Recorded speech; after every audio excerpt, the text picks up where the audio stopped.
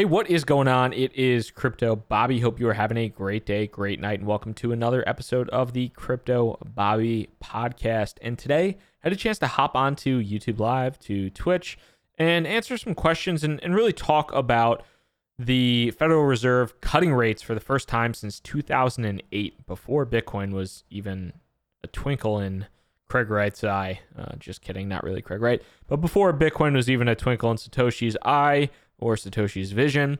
The Fed has cut rates, and a lot of people think that that is a very bullish macro thing for Bitcoin. So we'll talk about that. Also get into the Litecoin halving a bit, as well as just my thoughts on inflation in general. I've talked about it before, but I think it really is worth repeating. A lot of questions, a lot of people talking about things like XRP in the comments in the chats, and talking about XRP and also some other assets like Horizon, and kind of the concept of real staking rewards, or kind of real rewards in comparison to staking rewards versus interest, and how much money you actually might be making as an individual. But before we get into that, I want to talk to you guys about my friends over at Roan. If you haven't heard about Roan yet, you are absolutely missing out. Roan is a men's performance lifestyle and premium activewear brand that is engineered for unparalleled quality and comfort.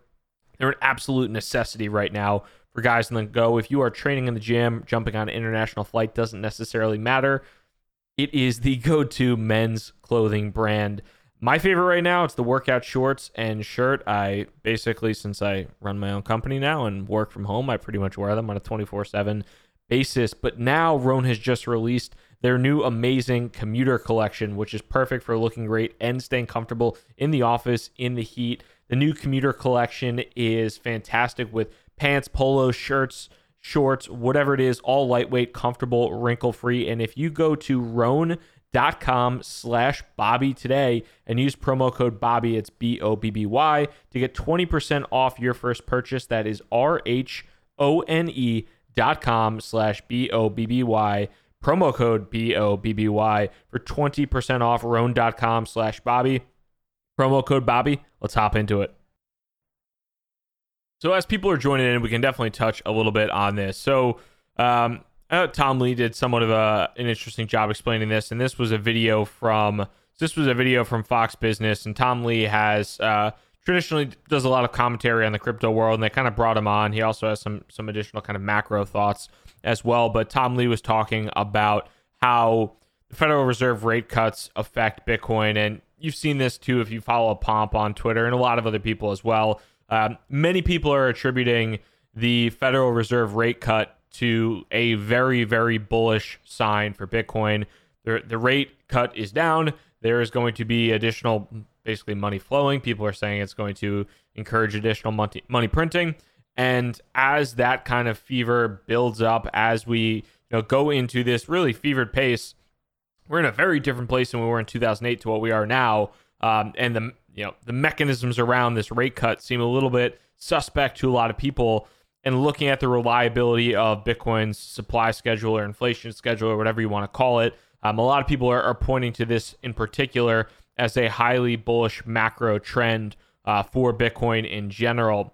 Remains to be seen what will happen in the long run. I don't think anybody can necessarily predict the future. But my personal opinion, I do think this is a really positive sign for Bitcoin in particular. Obviously, none of the altcoins necessarily fully affected by that. The use case is a lot different for Bitcoin. If you're looking at that store of gold, digital gold, or store of value, digital gold 2.0 type of approach. So would love to hear your thoughts in that as well. Bitcoin ran a good amount prior to the announcement, but I was just very confused. Apologies. So if you didn't know, TradingView recently launched 1 second charts. I didn't realize it was in the 1 minute chart, but TradingView launched 1 second charts for you degenerates out there that are really interested in that threw me off so badly. I apologize. The 1 minute chart or the 1 hour chart used to be right here. So if you noticed, I clicked on the 1 minute chart because that's where the 1 hour chart used to be. I was like, wait, that's weird. These numbers aren't correct. That's because TradingView today recently added a 1 second, a 5 second, a 15 second, and a 30-second time interval on the charts for you absolute degenerates that need to be charting on the 1 second ticker. That's the most idiotic thing on the planet, and you are a total and complete degenerate gambler if you do, but I kind of respect that. So that's that just threw me off real hard, though, when I was looking at that chart, thinking it was a 1 hour chart and it was a 1 minute chart.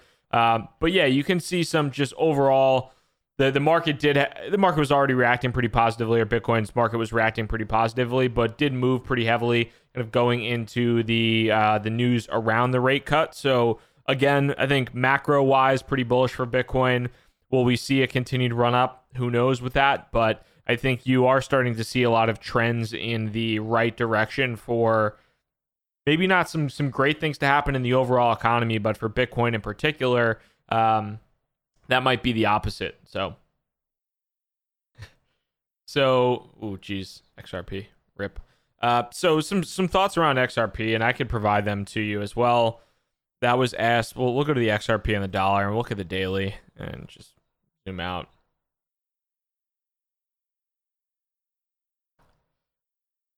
I mean, I've been pretty, as you guys know, and I've talked about it a bunch of different times, I've been bearish on XRP for a while, and a lot of that is due to, a lot of that to me is simply due to the kind of approach that XRP has, and I talked about this previously as well. Let's pull up on-chain FX. So the big thing, I think, in my mind, when you're looking at, and I've learned this lesson the hard way, I've bought masternodes, I bought shitcoins, I bought inflationary shitcoins, I bought non-inflationary shitcoins. Inflation is one of those things that is not that everybody likes to talk about the fundamental indicators or whatever it might be. Everybody likes to talk about that type of stuff when it comes to cryptocurrency. How many transactions per second is something doing? How much, what is it? Is it a privacy coin? Is it this? Is it that? One of the most important things in the cryptocurrency world right now, in my personal opinion, when it does come down to price, is the inflation. Are you going to just get diluted to all hell? And are there enough buyers in the market that actually are demanding that crypto asset for the rate of inflation that it has? So if we look at something like, we'll do current inflation on a lot of these assets, we'll look at the reported market cap here. According to Masari, you have 25% inflation for XRP. XRP and excuse me, I've talked about this before, but basically the only two assets in the top 10 of this year that are down are XRP and Stellar Lumens. Both fairly similar in terms of tech, but XRP and Stellar Lumens, and they both have the highest inflation rate out of any of those crypto assets. You have a 25% inflation rate on XRP. You have a 39% inflation rate on Stellar Lumens, and XRP is down close to 10% of the year. Stellar Lumens is down 25%. It's not a direct correlation. It definitely is not. But if you don't think that there is some element of correlation there, I think you're a little bit crazy. And again, like I said, I feel like I've learned this the hard way, unfortunately, with certain. Zcash is another one. Zcash is highly inflationary, and you get diluted, and the market has just tanked and tanked and tanked with Zcash. There have been other ones as well that I've learned from. Shout out Gincoin. Gincoin is RIP in peace. That's a nice tax write-off for your boy. So a lot out there like that. Ricky Thompson says they are killing the people who hold it by dumping on them. So that's something that I think is interesting, because to their credit, they do provide transparency to that. Doesn't necessarily make it right, though, but they do.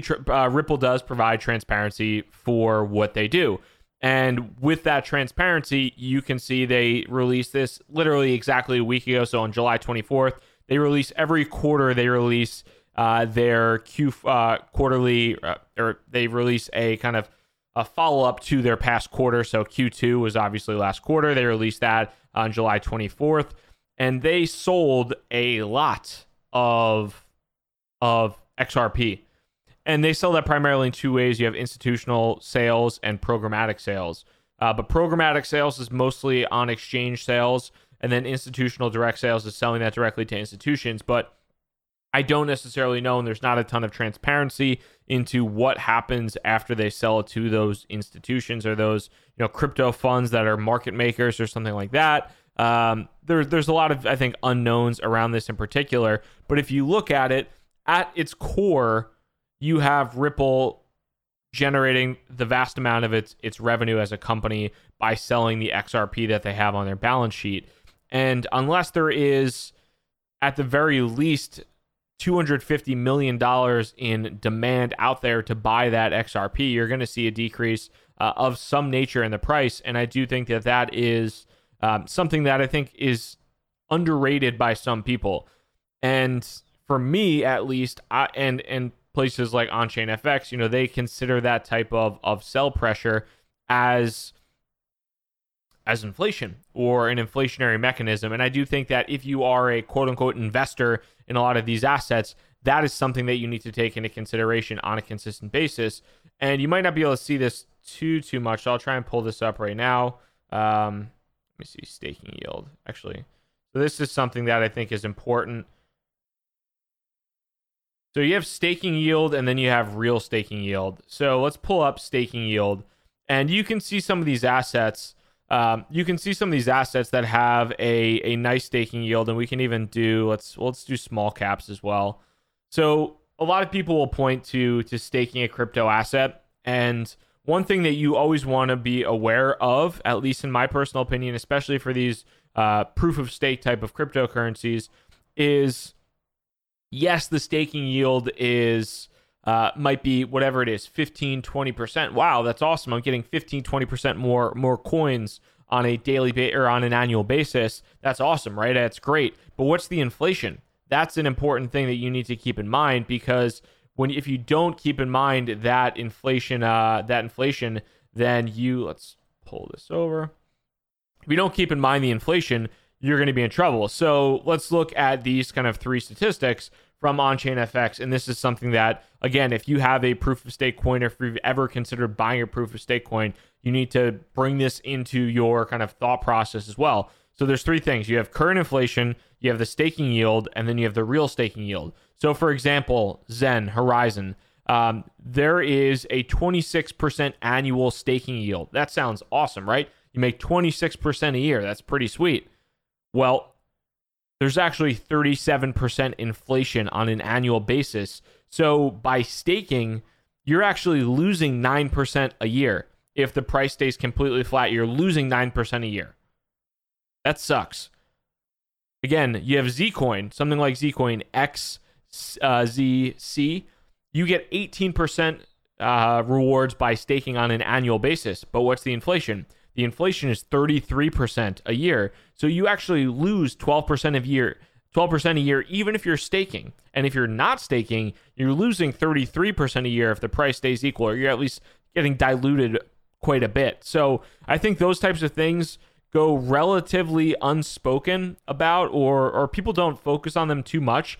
And granted, if you're in the heart of a bull run, if things are going crazy, things are going great, and you have a ton of new buyers in the market, and you have all this money rushing into liquid shitcoins, then yeah, a 20% inflation might not mean all that much. However, we're not really in that place of the market right now. There aren't, at least in my knowledge, in my opinion, you don't have this massive new wave of buyers coming in that are just completely throwing money in with disregard for all human life. You have the same people that have been in the market for quite some time. You have kind of, the last dedicated survivors that are here, and there's not enough fresh money into these liquid shitcoins that can account for the inflation. Ricky Thompson, sound like you learned the hard way, which we all do. Yeah, I think that's definitely part of it. Like, I've definitely learned, that's you definitely learn things the hard way, and you try to admit those mistakes to yourself and try to not repeat them as much as possible. The tough part about crypto, it's like you make one mistake one month, and then 6 months later you're making another mistake, and maybe it's not the same thing, but I just try to, again, I've never been an expert. I've never been a genius when it comes to this stuff. I've made some good moves. I've made some bad moves. I've made some great moves. I made some really shitty moves. there's definitely been for every, let's say, like 50x I might have hit in in 2017, I've had the down 95 percenters too. So you try to learn from both sides of the house. Unfortunately, the market as a whole hasn't produced that many 50xers like 2017. Will we ever get back to that? I have my doubts, but I think, there'll still be some positive, just kind of long-term effects. We'll see what happens. Thanks, Gordy. I appreciate that, brother. And guys, shoot your questions away as much as possible too. I mean, I'm happy to, definitely happy to answer as many questions as we have here. And so another thing too, in addition to the inflation, and this is part of the inflation, as I'm looking for some of these questions. So Gordy Boy says, apart from Bitcoin and Tezos, what coin are you liking? I mean, my biggest bags right now are Bitcoin, Ethereum, Tezos, and Leo. Leo hasn't performed that well recently. Still bullish on it, is what it is. Tezos had a nice pop, so that was great to see with Tezos getting added to Coinbase. Ethereum has not kept up with Bitcoin, which has been relatively unfortunate. Basically, Bitcoin's been kicking mostly everything's ass. And I would have been much better off 6 months ago putting all of my money in Bitcoin, getting rid of all the altcoins I have, and going on my merry way. Unfortunately, I didn't do that. In hindsight's 2020. So I personally, at this point in time, and this could definitely be me just being stubborn and being a dummy, but I kind of feel like the second I sell altcoins and go into Bitcoin, that's when the altcoins will rally. So I kind of refuse to do it. And I just hold on to my ETH and my Tezos and my Leo bags. But yeah, that's kind of where, that's basically where my head's been at. I just feel like I'm anytime I'm of the opinion where it's like, okay, now's the time for me to do this. Usually that's the exact opposite. So I try to do the opposite of what my heart wants to do. And right now my heart's like, get rid of all your altcoins, go into Bitcoin. But I'm gonna stay true to my guns, stay true to my shitcoins. If you guys happen to know, speaking of Buffalo Chicken restaurants, we're going to transition into what I actually do. If you guys happen to know any engineers any engineers don't necessarily have to work in crypto, but that are interested in working full-time in the industry, have roles in New York City, Boston, and again, New York City, for full stack engineers, back-end engineers, front-end engineers. So for a lot of you guys that have been curious about what I've been doing, Proof of Talent is a technical recruiting firm. Have engineering opportunities. If you know of engineers that are interested and you refer them my way, pay $1,000 referral bonus for that. So if they do get placed, but that's just a quick little aside on the old Buffalo Chicken wrap.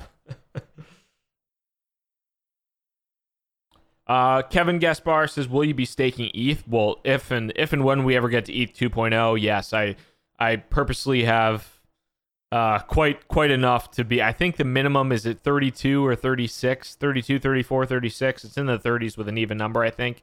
Maybe 32 is like the minimum you need to stake ETH. So for those out there, I mean, there were times where you could have bought that 32 ETH for less than $4,000, which is pretty damn awesome. But yeah, definitely have enough to be staking, and that's kind of the goal, is to hold on to that. There's a lot of, thank you, Kevin, 32. There's a lot of commentary right now, and I'm kind of just personally a little tired of some of it around the Bitcoin versus kind of Ethereum stuff. And if you're on Twitter, some of you I'm sure are, some of you aren't, but there is just this back and forth hatred between Bitcoiners and Ethereum folks. And some of it's funny. Like some people, the thing I like most about people on Twitter is those who are self-aware. You can be the biggest Bitcoin maximalist, shitcoin maximalist, whatever it is, but as long as you're self-aware and funny and understand kind of where you're at, and just have the self-awareness to admit what you are, I think that's awesome. But there's a lot of people with zero self-awareness that are just kind of shitheads on both sides of the aisle, and it's just this constant back and forth between, and I like both.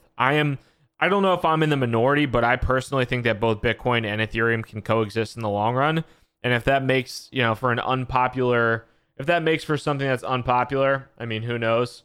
But that's been my personal opinion for a while, and that's kind of why I hold pretty equal sized bags of both. Obviously, it would have been better to hold Bitcoin instead of Ethereum for the past year and a half. But I think for the amount of shit Ethereum gets, there's a lot of incredible stuff that's being built in the platform. There's some really incredible talent that's building in the ecosystem. And yeah, that's my personal opinion on it. But we'll hop over to Litecoin. So before like I said, Litecoin is a cryptocurrency that I don't own. I've talked about it before. I think, at least in my mind, it's something that is the transactional crypto assets, the cryptocurrencies that compete on transaction speed. It's really, really competitive. That's my personal opinion. So I think that there's a pretty small moat around who can be competitive there. Litecoin, LTC, their halving is coming up in about 5 days. So what does that mean if you are unfamiliar with halving? Basically means the block reward for Litecoin is going to be reduced in half. So right now, the mining rewards on a per block basis are 25 Litecoin per block. That is moving to 12.5 Litecoins per block on August 5th. So what does that mean, and how does that kind of apply to things in the future if you're not familiar? Well, you would anticipate, for the most part, anybody that mines Litecoin, yes, I'm sure some of them hold on to that asset, but for the most part, anybody who is mining Litecoin traditionally is going to, or there's going to be a lot of sell pressure from miners. Miners are going to mine Litecoin or other crypto assets, and then they're going to sell those crypto assets either into Bitcoin or into Bitcoin to dollars, whatever it might be. For Litecoin into dollars, there's going to be downward sell pressure because those miners are not just going to sit on Litecoin for all of eternity. So when you reduce the overall, when you reduce the mining reward on a per block basis, what happens is there's less sell pressure. There's 50% less sell pressure from miners in the market. And that is a notable thing when that happens. That is absolutely a notable occurrence, which is why a lot of people talk about Bitcoin's halving in the future, because Bitcoin's halving is going to be, again, it's a halving. It's 50%. The mining rewards drop by 50%. So there is 50% less sell pressure from miners into the open market or into the market just as a whole. And that's something that is all else being equal, if the demand stays, it's like our girl, I forget what the hell her name is on Twitter, but I don't know if she's a spoof or not, or just like a joke, but like she talks about supply and demand.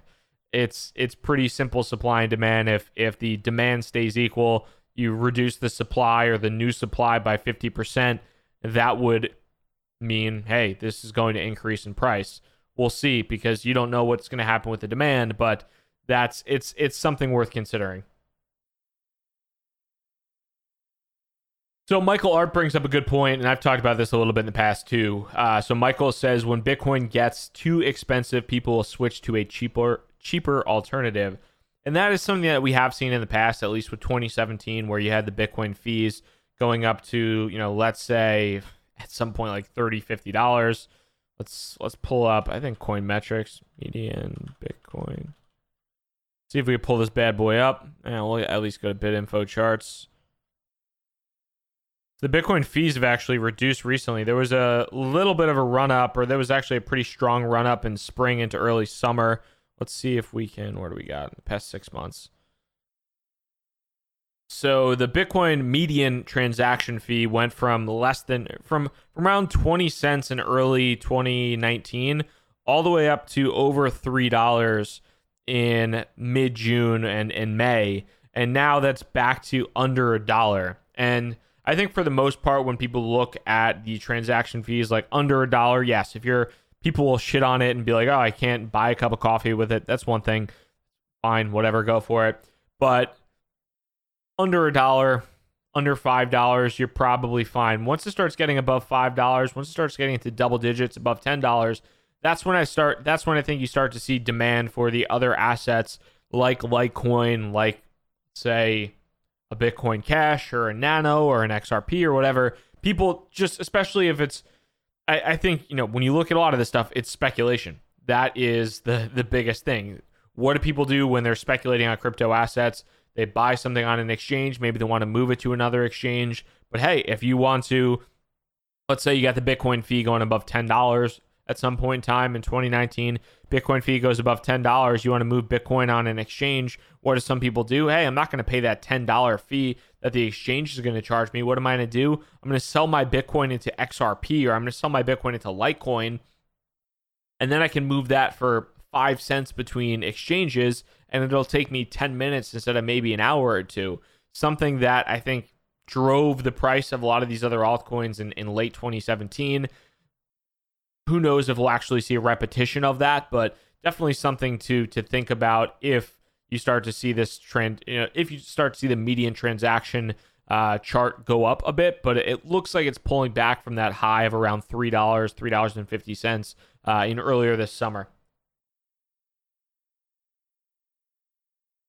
Jeremy, so what's the state of the Lightning Network right now? So I think the Lightning Network is something that's continually being developed, and I don't think that's kind of one point I would say, like going back to the Bitcoin versus Ethereum battle that people have and get really worked up about.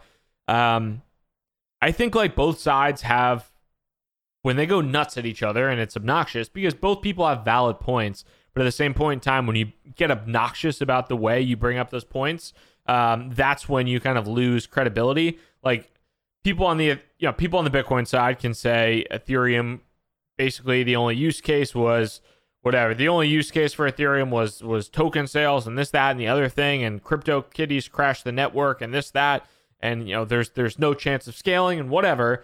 And then people on the Ethereum side, well, it's like, where's this Lightning Network thing? Like, you guys have been preaching this for years. Where's Lightning Network? How is that? How is nobody necessarily using this? Like, where's the development?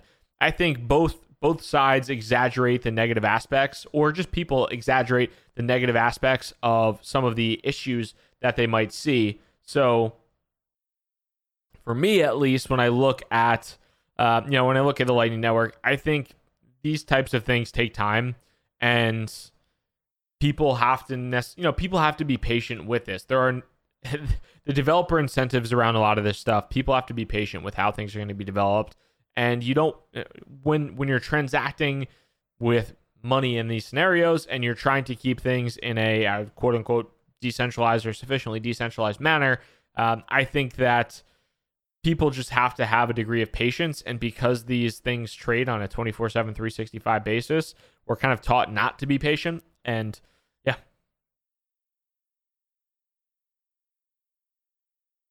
Michael Boudreaux, how much do you make from running that Casa node? Nothing.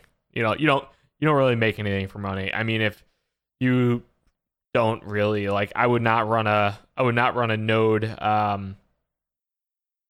as far as like trying to make money. I think there have been some blog posts and things around the economics around running a Lightning node, but I personally, at least from what I've seen recently and just kind of personal experience, I don't think that there is a massive economic incentive to running a Lightning node outside of just supporting the network and transacting and just kind of running your own Bitcoin node, a Lightning node with a Casa, and also just kind of wanting to support a company that I think is doing cool stuff and kind of experimenting in the space. Fresh Ozzy, do you mine BTC? Do I mine Bitcoin? No, I do not. The last time I mined Bitcoin was in 2013, and it was when they had the little USB ASIC miners this was the last time I mined. Let's see. There was a time when these bad boys were profitable. Let's see. And that was awesome. These things were so sweet. So I used to mine, I bought one of these like right when they came out, and they were actually profitable for a little bit of time, and they would have been profitable for a lot longer, or I could have just kept running them. But new technology came out and basically made these obsolete and made them not profitable, or just you didn't get much. But with the price of Bitcoin now, think like when you were making like 0.01 Bitcoin a day back then, it's like, whatever, this is like $2, this is nothing. Or this is like, I don't know, it's just not a lot, or 20 cents, who knows? I forget exactly. But now with Bitcoin at $10, I should have just ran those into oblivion. But I had these and I plugged them into, it was basically like that. You would just plug it. I plugged it directly into my desktop, plugged into a laptop, and then also would kind of pull one of these where you had the USB fans, and I would just point the fan on top of them and just kind of run it because they just got hot as shit. And they would just basically melt anything. So you had to have a fan running on it 24/7. But they were pretty fun to run. It was pretty awesome. I enjoyed them. So Kev Allen asks, how likely do you think is a drop back to $3,000 to $4,000?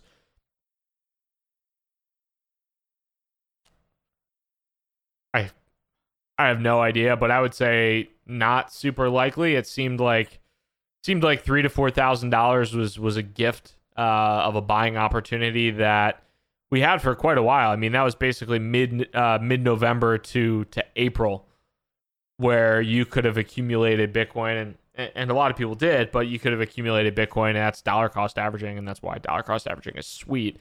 But basically, I think that was somewhat of a gift of a time frame and just kind of like peak capitulation for a lot of people.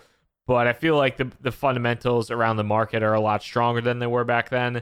Granted, fundamentals don't really matter in crypto as much, but I feel like there's a pretty solid renewed confidence in Bitcoin as a whole. Altcoins are a different story, but at least for now, I feel like seeing 3 to 4K feels pretty unlikely to me unless there's some type of black swan event that could occur.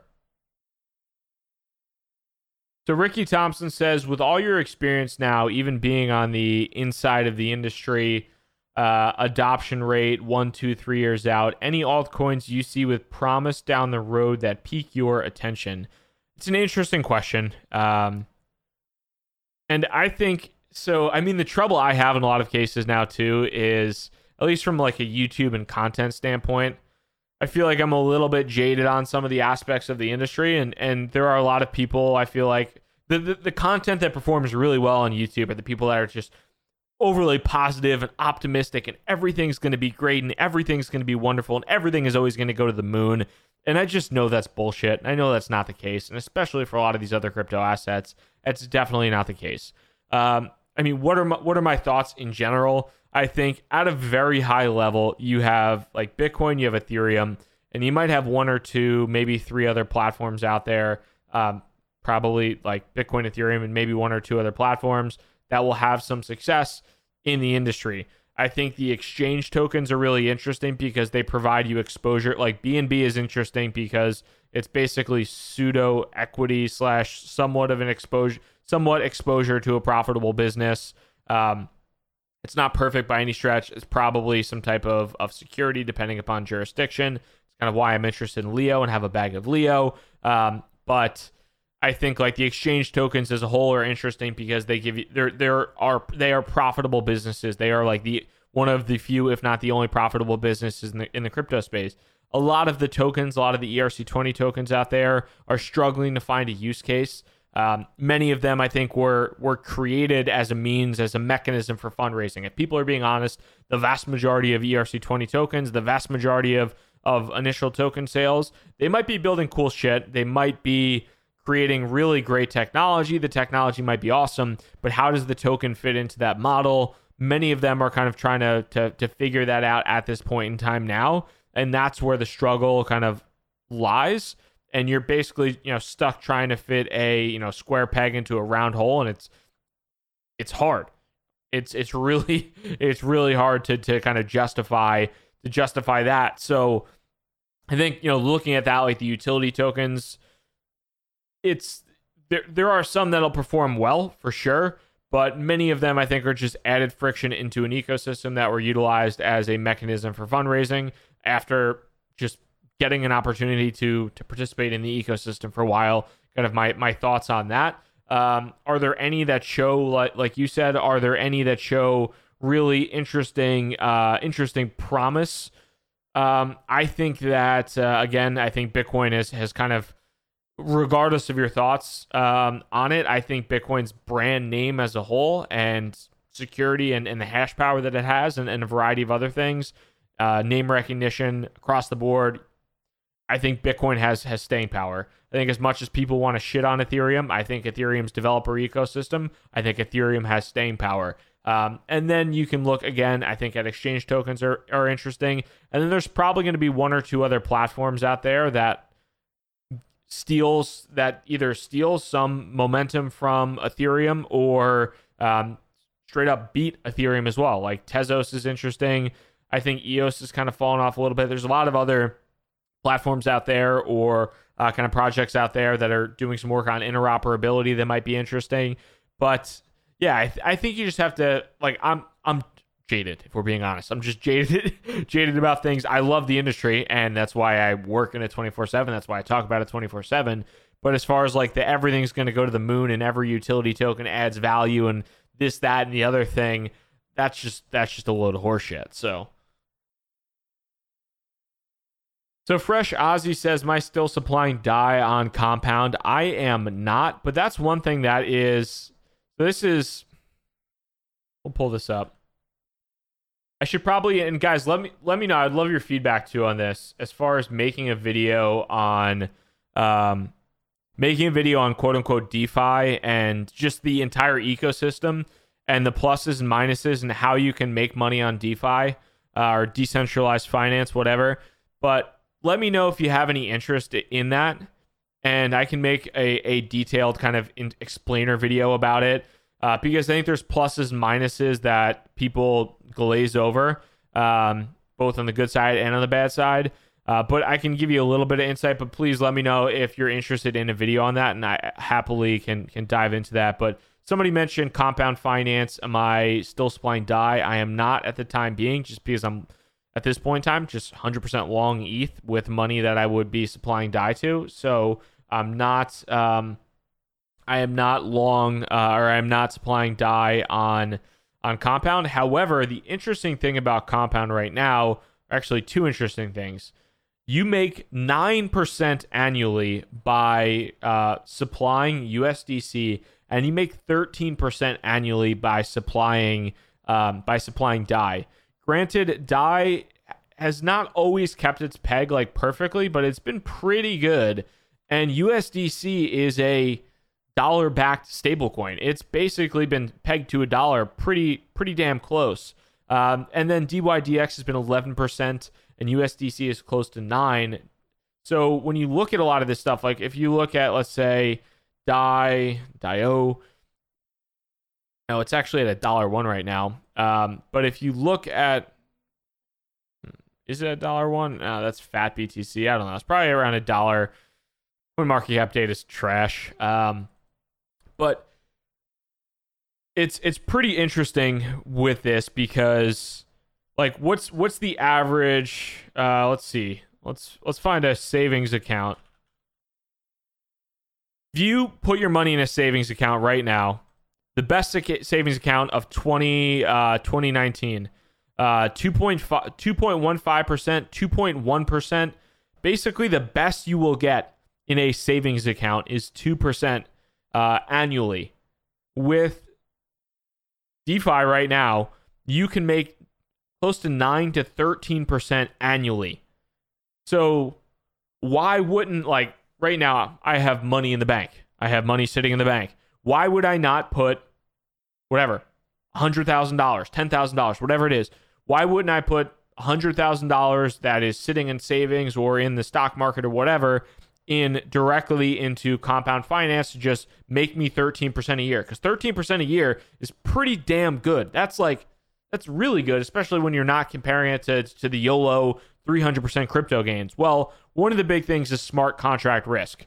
It's something that, like, needs to be spoken about more, talked about more, and looked into a little bit more, because you have the concept of, a lot of this is built on, these are built on Ethereum. Some of these are built on Ethereum, like the DeFi products built on Ethereum. So if there is ever a bug in the smart contract, for whatever reason, we have DevOps, our boy DevOps199. what is it? DevOps 199? I think it's DevOps 199.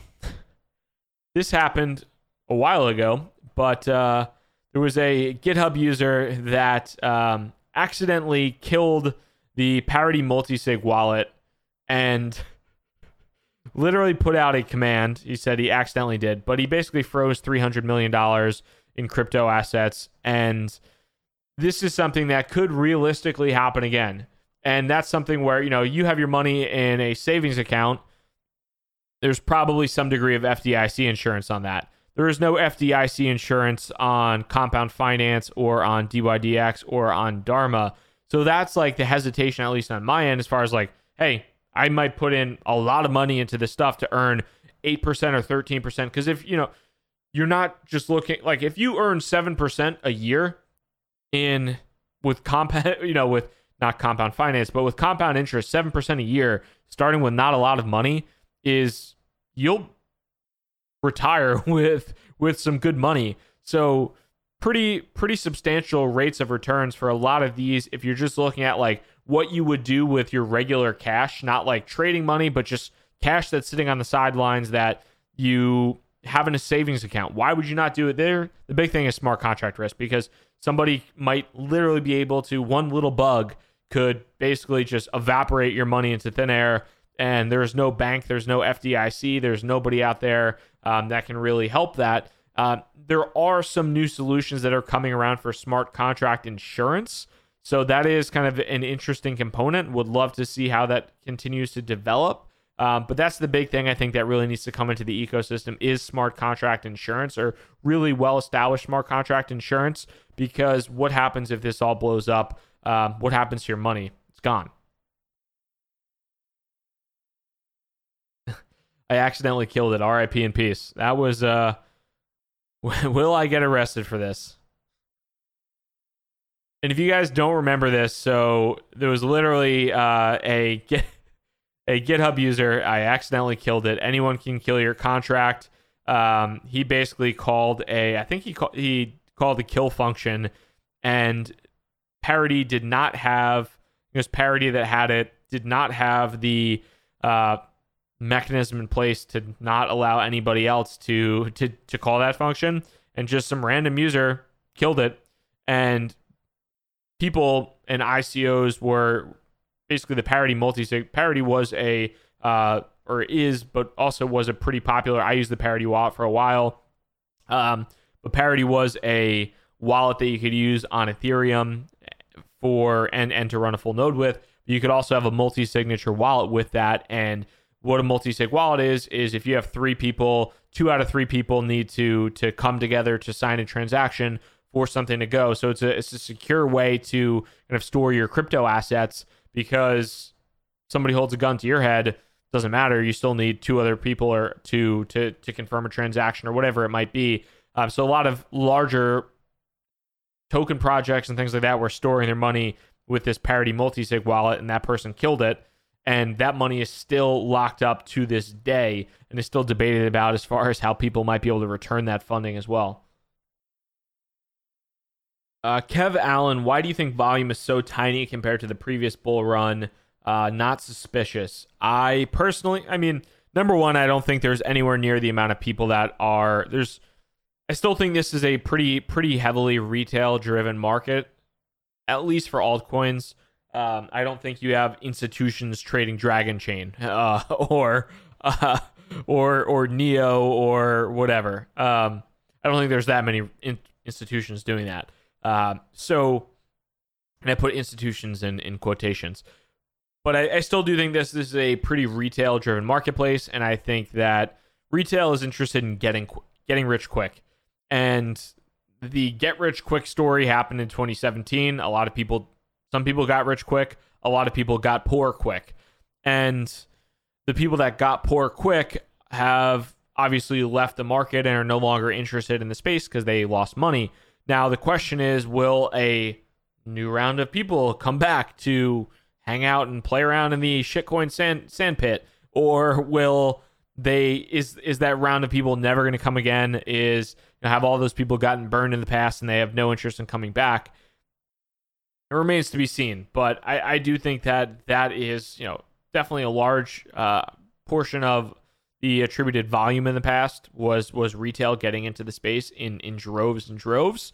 And when people are recognizing my dumb face in pizzerias and places like that, because they're like, "Yo, dude, you're that guy on YouTube." That's when I know it's where we're at like peak saturation, and I should probably sell everything. So next time that happens, I will let you know.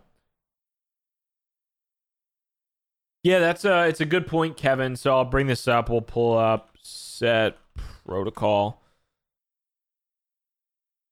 Man, Anthony Sassano on Twitter, who's a big ETH bull. This is pretty cool, actually. So token sets, they're starting to do something that is basically, it's pretty awesome, actually. So what happens? You can basically buy exposure to what they consider to be these like weighted moving averages, and they implement trading strategies that are in tokenized form. So if you click on this, we'll click on Explore Sets. You can buy into these tokens that are either weighted. So you can buy a token. It's an ERC20 token, I believe, if I recall correctly. But you can buy into a token that gives you 50-50 BTC ETH weight. So you have exposure to that. You can buy into something that has 75-25 BTC ETH rate. But what you can also do, and this is kind of cool, is they have what now is like a trend trading set. So this has actually outperformed the market. And I could probably do another video on this, but this is something that I think is worth checking out too. Like if you are in the place where, hey, you don't really want to trade, but you don't really want to trade, but maybe you want to just kind of get a little bit of exposure to something that might be a little bit different than just holding spot long. So what does this do? This is a token that tracks the 20-day moving average, and then every time there's a crossover on that 20-day moving average, it will long or short based upon that. So right now, I believe, let's see here, what's at it right now. So right now, this token is 100% in USD. It's out of ETH, and it is waiting for the moving average to cross back over the 20-day moving average. And once that does, it will scale back into Ethereum. And so it rebalances so the last time it basically rebalances on a consistent basis whenever that happens. So right now, the last time this rebalanced was 18 days ago. And it will rebalance again if the moving average crosses over $216. But it's interesting for a couple different ways. It's kind of tokenized.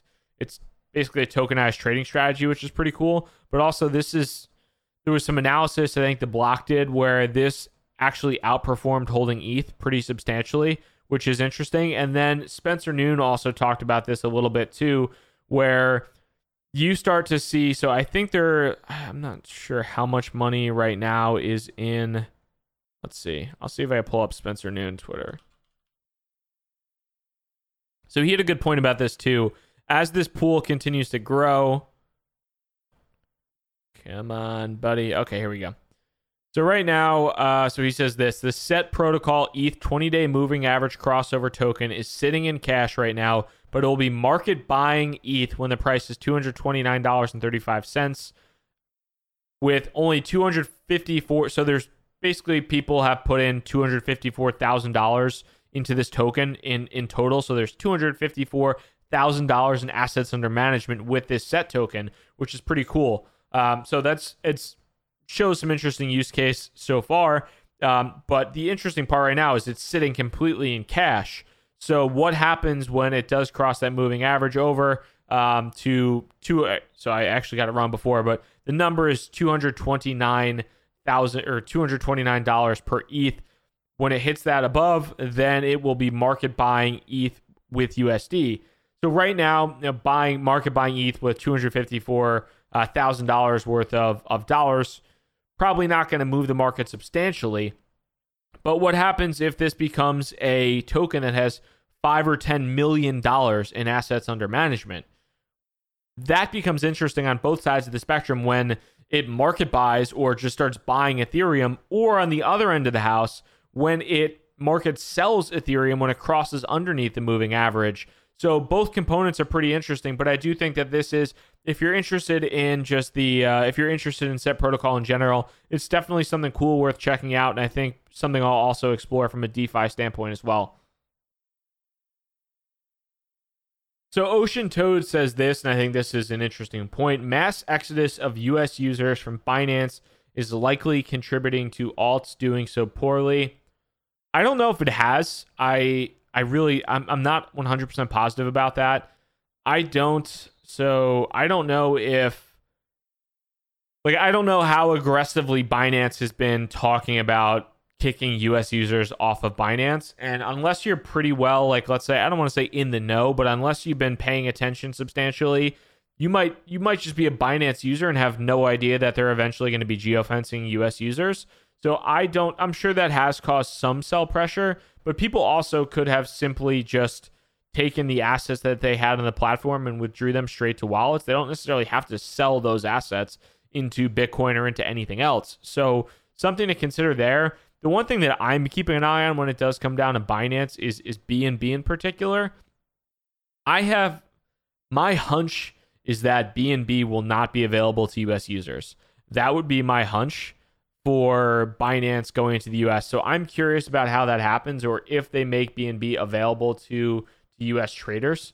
I think there's a pretty good argument as far as Binance or excuse me, BNB in particular being considered a security in the United States. So if Binance has a US specific platform for US users, will people be able to use the native Binance currency? Will they be able to use that, or will they be geofenced from BNB? I think that would be a bearish thing. I think you would likely be able to buy BNB perhaps elsewhere, DEXs, things like that. But it is going to be interesting to see how that plays out, because I think it's indicative of a number of different things.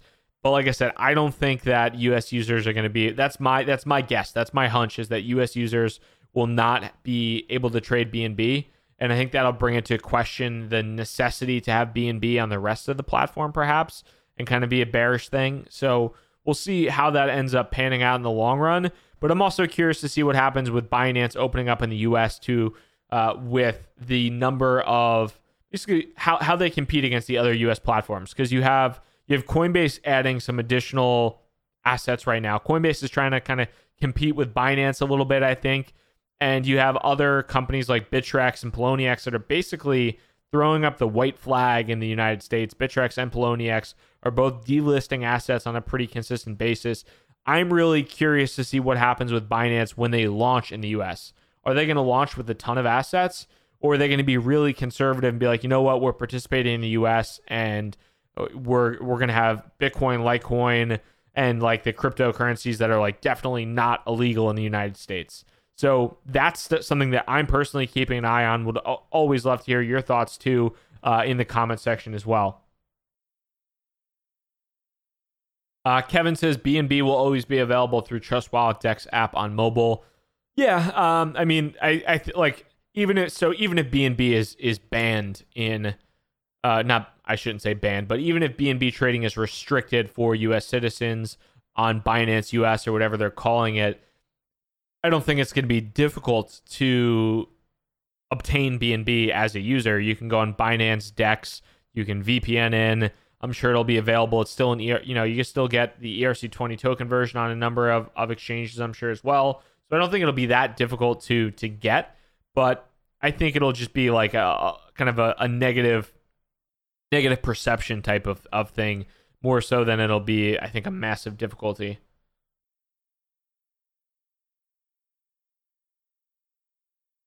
CJ James, no, not everything is bullish for Bitcoin.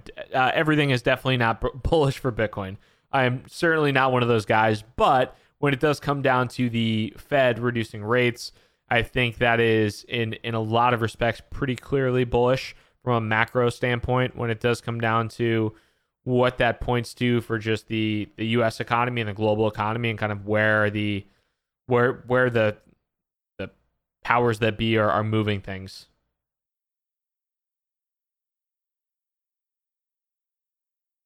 I would say that is I've tweeted that before too. You have kind of two columns. You have, is this bullish for Bitcoin? And it's yes or no. I think it's actually it's a diagram. So you have two things. It's like, is this bullish for Bitcoin?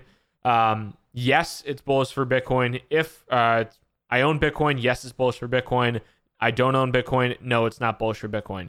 So those are basically the two kind of things that you want to take into consideration anytime you look at whether something's bullish or bearish for Bitcoin. Do I own Bitcoin? Yes, it's bullish for Bitcoin. Do I not own Bitcoin? Yes, it's bearish for Bitcoin. Is it sunny out right now? Actually, it's getting a little bit sunny outside. That's bullish for Bitcoin. Is it sunny outside? I don't own any Bitcoin. That's bearish for Bitcoin. Start shooting Electronium. No.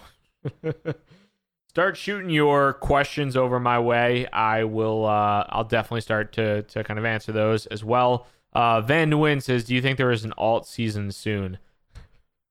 That's the bajillion-dollar question. When alt season? And every time somebody asks when alt season, an angel loses their wings and it delays alt season by another week. So I think at that point in time we're pretty delayed on the next alt season, but I really have no idea. I somewhat think that alt season is predicated on more retail money coming to the space, and I don't think we're there. I also think that alt season could potentially be predicated by Bitcoin really crushing it. I mean, Bitcoin's up 3x from early 2019, or around 3x from early 2019. But if Bitcoin really, really heats up, where does that money go if it does heat up? Do people actually move that money back into altcoins, pump the price of these illiquid coins, then cash out onto a greater pool? Who knows? Proper Gall, do you think I should ask a question? Go for it, brother. Randall McMurphy, when Bitcoin season? I think we are thoroughly in the throes of Bitcoin season. I mean, if you look at the market cap dominance right now, we're at 65%. It's pretty impressive. I mean, it's not just pretty impressive; it's really impressive. This is basically the highest we've been in. See if I can. I mean, this is the highest we've been since early 2017 when Ethereum had its kind of big run. So if we look back from 2017, the Bitcoin market cap was at about 85% in January of 2017. We're at 65% right now. The low of Bitcoin market dominance was kind of twofold. It was under 40% in June of 2017 when ETH ran up to, when ETH almost flipping BTC in June of 2017. That was a wild time when you had, I think Bitcoin was at a few thousand. You had ETH up at 400. Bitcoin was at a 37% dominance, and ETH was at 30% dominance. Bitcoin was actually almost flipping. And then you had the same kind of thing happen in the crazy alt season of 2018, January 2018, where you had Bitcoin went down as low as 33% in market dominance. It's back all the way up to 65%. And looks pretty strong right now as well. And a lot of the altcoins look like they're fading away. So I would say Bitcoin season is firmly in place. And the question that a lot of people have is when altcoin season, or will we ever see one again? And I kind of feel like the fact that people are asking, will we ever see one again? I think we probably will. Do I think it will be to the mania that we saw in 2017? No. But I still think that there are always going to be opportunities for something to outperform Bitcoin. That's something that I think a lot of people, I don't know if a lot of people discount, but there's always going to be a few assets that outperform Bitcoin over a given time frame. It's what matters in the long run, and collectively when you look at it, in the past year and a half, altcoins have vastly underperformed Bitcoin. Whether it's Ethereum, XRP, Bitcoin Cash, almost everything has underperformed Bitcoin outside of Binance Coin, BNB, and Chainlink. BNB and Link were basically the only assets that outperformed Bitcoin to any severe, substantial degree whatsoever. Basically everything else has underperformed. So if you were all in on BNB or all in on Link, yeah, you're happy and you believe in altcoins, but everybody else is probably pretty pissed off that they wasted any money on it. So